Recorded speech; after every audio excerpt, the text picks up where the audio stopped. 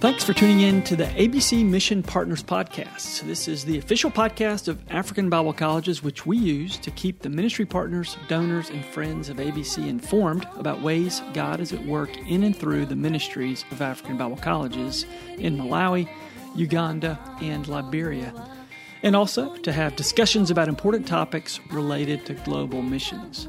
We would love for you to subscribe to the podcast and share it with any of your friends who you think might be interested. Today's show is another of our Changemaker Snapshot episodes, which we'll be having from time to time. And this particular one is an interview with one of our alumni conducted on ABC Radio Uganda by Dr. Jeremiah Pitts, the Vice Chancellor of our Uganda campus in Kampala. We appreciate Dr. Pitts making this interview available to us, and we will be featuring more of his alumni interviews on future Changemaker Snapshot episodes. So be on the lookout for those. But now, here are Dr. Jeremiah Pitts and Dr. Rogers Atwabembwere. All right, and thank you for being on our program. Would you mind introducing yourself for our listeners? Well, my name is Rogers Atwabembwere. Well, and I'm so glad to have you on the program. Thank you for taking some time with us. You are an ABU graduate. Could you tell us what year did you graduate from ABU? I graduated from ABU in 2009. I did a Bachelor of Arts in Biblical Studies with Education. So you were in the first class. 2009 were the first graduates. That's right. And you guys have a special name for that class, and I think it's a very appropriate name. What do you guys call that? Well, we call ourselves pioneers. That's right, pioneers. So when I hear pioneers, I have a picture of someone who's cutting through the land, who's establishing something, who's building something new. And that's accurate with you guys. Oh, yes. In fact, we have an interesting story behind that term, the pioneer. When we first came to ABU in 2005, the place was underdeveloped, the community around, the buildings were still coming up, there was lots of bushes. People who met us and were told that we are studying there, they wondered, can anything good really ever come out of this place? But we came here, we entered our bush, started clearing it, participated in what you see today as ABU, the paradise you see today. I come here and I look at it and I feel so proud that I was part of the people that made the story of what ABU is today. I remember planting bananas, cutting grass, planting pineapples.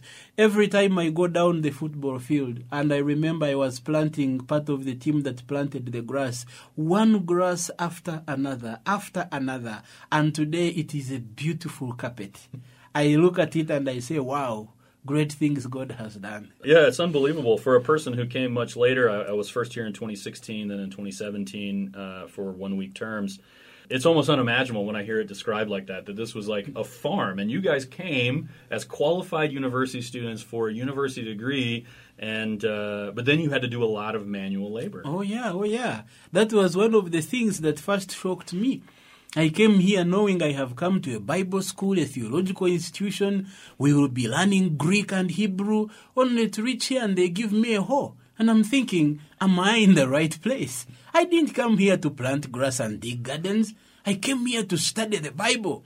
But of course, as time went by, I realized that studying the Bible was not just learning how to preach well, but also learning how to serve well, how to lead and guide others. And it begins with you. So basically, what I got at ABU was more than a theological education. It formed me as a person. It helped me to know how to work in a team, to know how to sacrifice, even how to go out of your way to do the things that you find uncomfortable for the greater good. And of course, you should know, I learned how to do farming for myself. Oh, yeah. That's it. Mm-hmm. Unexpected education. Yeah. But we praise God for it. I tell you, if someone came today and they saw how it was, it looks a lot different from then. Yeah, for sure. Yeah. It's a paradise. I look at it, I look at the gardens, the beauty. I'm like, oh my. And I wonder whether people who are in ABU now know that people like us were once part of that story. We do tell them that. We do tell them. Maybe more than they want to hear it. I can imagine. Yeah, it's helpful to have alumni like you around because The requirements for them now are a little bit different. They're more like the traditional university student now, and very few of them have any outside expectations like that. And so it is different, but they do need to hear what you guys went through. It was a challenge, and you came through. But the stories I hear coming out, like you mentioned, about how it changed how you thought about things and gave you an education. It's beautiful. So you graduated in 2009, and of course we're recording this in 2021. That's about 12 years ago. And you've been doing a lot since then. And our listeners would love to hear what it is you've been doing since you graduated. Well, currently I serve in two capacities, I should say. Number one is that I am the pastor of New City Community Church, a Reformed Presbyterian church that is meeting at the campus of ABU. And number two is that I serve as the regional director of the Africa Center for Apologetics Research. This is a one-of-a-kind ministry in Africa today that is seeking to equip believers for the defense of the faith, for biblical discernment, and for cult evangelism. We are involved in a lot of research where we monitor new religious movements across Africa, and on that basis inform and equip believers in the churches in Africa on how to understand, identify, and defend their Christian faith. And certainly that would not have been possible apart from the formation that I received from African Bible University. That it was at this university that not only I learned what it means to be a Christian, but more importantly, how to open up God's Word faithfully. One of the things that brought me to ABU was my awareness of lack of depth in the understanding of the Bible. In fact, now, many years down the road, I look back and I realize I was a false teacher. Many of the things I taught or at least interpreted the Bible were actually not right. But having realized that there was gaps and I needed theological education, I was able to come to ABU where I learned how to handle God's Word, and it is on that basis that now I am motivated to help others not to fall in the same trap of false teaching, but rather to be grounded in the Christian faith. Oh, praise the Lord for that. That's amazing. And so you have your ministry with apologetics, which is all about the contextualization of apologetics. Of course, God's truth is true everywhere, but how it's understood and applied in a specific culture or situation can vary. Oh, yeah. And, the arguments against you that you have to encounter and answer, or the way it's presented, that's very helpful. And, of course, you have your work with the church as well. It's amazing. You and I were joking earlier, you being the pastor of New City. It's so close to my house. I can literally just walk there with my family. That's right. And hear very good preaching. And I know that the worship is going to be biblical worship, and the sermons are going to be biblically grounded, expositional sermons. So that's very encouraging for us. Yeah, we praise the Lord for that. How did you come to ABU originally? It's a very interesting story. I was a young evangelist. I had been working with an organization that was going into schools and trying to preach a lot in schools. But I had so many questions from young people in schools that I couldn't answer, which first showed to me that there was a lot lacking, not just in my spiritual life, but in my understanding of the Bible. I had been out of school for about 5 years because I couldn't afford tuition at any of the universities. So 5 years later, I met a certain man who had heard about African Bible University, and they were conducting interviews. I had been hearing these adverts, by the way, on radio, but very funny that whenever I would hear the word African Bible University, I wondered, what kind of university is this that is trying to teach the African way? It sounded to me like it was some kind of training for witch doctors or something. I mean, African. Can something be African and be Bible at the same time? Oh, wow. So when this man told me to come here for interviews, I was very skeptical. How do I go to a university like that and hope to discover truth? But anyway, I came. I met a few people here who were also doing their interviews. I sat for the interviews. Luckily, I passed them, and I was admitted here at African Bible University. Of course, by then I had no idea what I was going to get. I was very skeptical, kind of sitting on the fence. I was wondering whether they are going to try to change my theological convictions. By then, I wasn't even sure who I was, by the way, because I had been raised in the Anglican Church, became a Christian in a Pentecostal setting. At the time of coming, I was working with some Anglicans and Baptists, so I had no idea who I really was. And now, a number of years down the road, I am a Reformed Presbyterian pastor. So you can see the transition that has happened here. But of course, ABU didn't force me to become a Presbyterian. Just that as I studied the Bible and the scriptures, I was convinced that Reformation theology makes a more convincing case than any other options that I have come across. And today I'm very proud, not just to be a Reformed Christian, but even more importantly, to be part of a culture that finds its truth from the scriptures that have been faithfully exposited. And that is very important for me. Faithful biblical preaching as the foundation for Christian living. I'm just so encouraged that that's your testimony and what you hold dear. That's beautiful. That's what we long to hear from our graduates, especially those who go on into ministry. So, our listeners would love to hear some of your future plans. What you're hoping will come forward after this. Well, I can assure you it won't be far different from what I am doing right now. Living in Africa, where it has been said that Christianity is a mile wide and an inch deep.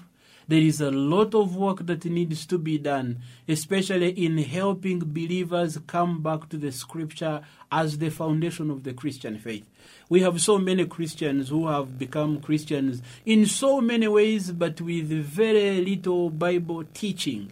And because they are not discipled, they become vulnerable to all sorts of kinds of false teachings that you can think about. So today, Africa has been invaded by an influx of cults of all kinds, that many people claiming to be Christian actually have no idea what it means to be Christian. And so if there is anything I can do, is to challenge believers to come back to the faithful teaching of Scripture, to ground them in the Bible and what it teaches, but even more so the implications of those teachings. And that is largely why I am motivated to work for the Africa Center for Apologetics Research. Because we believe that discipled believers are the ones that are discerning enough and are able to defend the Christian faith. So I want to see a generation of believers, especially young people who are coming into the faith today, to be believers who are confident of the faith that they have come to believe, who know the what and the why of their Christian faith, and therefore will not be deceived by teachings that seemingly look Christian, but actually are not. As I speak, so many people have been hurt emotionally, spiritually, physically, just because they innocently or ignorantly believed a lie. And I wonder, what if there was a way in which believers could be challenged to really study the scriptures for themselves, to become believers not on the basis of their pastor, but on the basis of the revealed truth in God's word? What kind of Christianity would be in Africa today? And how would it impact Africa in every other way, not just theologically, but in every area of life? If I can help to shape the generation that is coming up on being grounded in the scriptures, men and women who apply the truth of scripture holistically, I would be a very, very proud man. Well, praise the Lord. That's a huge set of future plans. Yes. And you've set a goal, I think, that only could happen if the work of the Holy Spirit were working with you. That's right. And That's so right. that's a biblical thing, I think, to do and to pray for. So are there any other ways that we can be praying for you? Certainly the ways you just mentioned of your future plans. Anything else that listeners could pray for when they hear about you? Well, a ministry like this begins with the faithful work of the local church. And I am very grateful to the Lord who has called me, especially to be a pastor of New City Community Church. I believe that that's the starting point, really. That if God would help us become the kind of church that will mirror what true biblical Christianity looks like on a practical level, then we would become the light of the world, or I should say the salt of the earth. And so my prayer is that I would focus my energies on helping members of our church to understand the Bible and to become catalysts, to take those things that they learn to as many people as possible. But that can't happen if you don't have a good biblical leadership, if you don't have a focused worship that is really biblical, and if you do not have people who are motivated to go out and spread that which you are learning. So would you pray for our church, especially for our church leadership, that we would keep this burden of grounding our members in biblical truth and challenging them to do the same out there where they go. If we can become the model of what we are trying to replicate, then people have an idea of where we are going, and therefore they know how to join us, whether in partnership or in prayer, or even in taking that which we have established and introducing it in areas where we may never go. I think that's a prayer that everybody can get behind. The empowering of the local church, the equipping of ministry, the demonstration of godly means, what we see in the Scriptures happening in real life around us. These are all very exciting things to hear. So praise the Lord. And thank you so much for your time, Pastor Rogers. You're welcome. Thank you too. Thanks again for listening today. If you've not already done so, go ahead and hit that subscribe button so that when our next episode comes out, you'll be able to listen in again. And please do share the show with anyone whom you think might be interested in learning more about the ways that lives are being transformed by the gospel of Jesus in Africa through students, alumni, faculty, and staff of ABC. Also, if you'd like to listen to more of Dr. Pitt's interviews with our alumni there in Uganda, you can find them on his podcast page, which we provided for you in the show notes. Feel free to leave us a comment or email us with questions or comments at podcast@AfricanBibleColleges.net.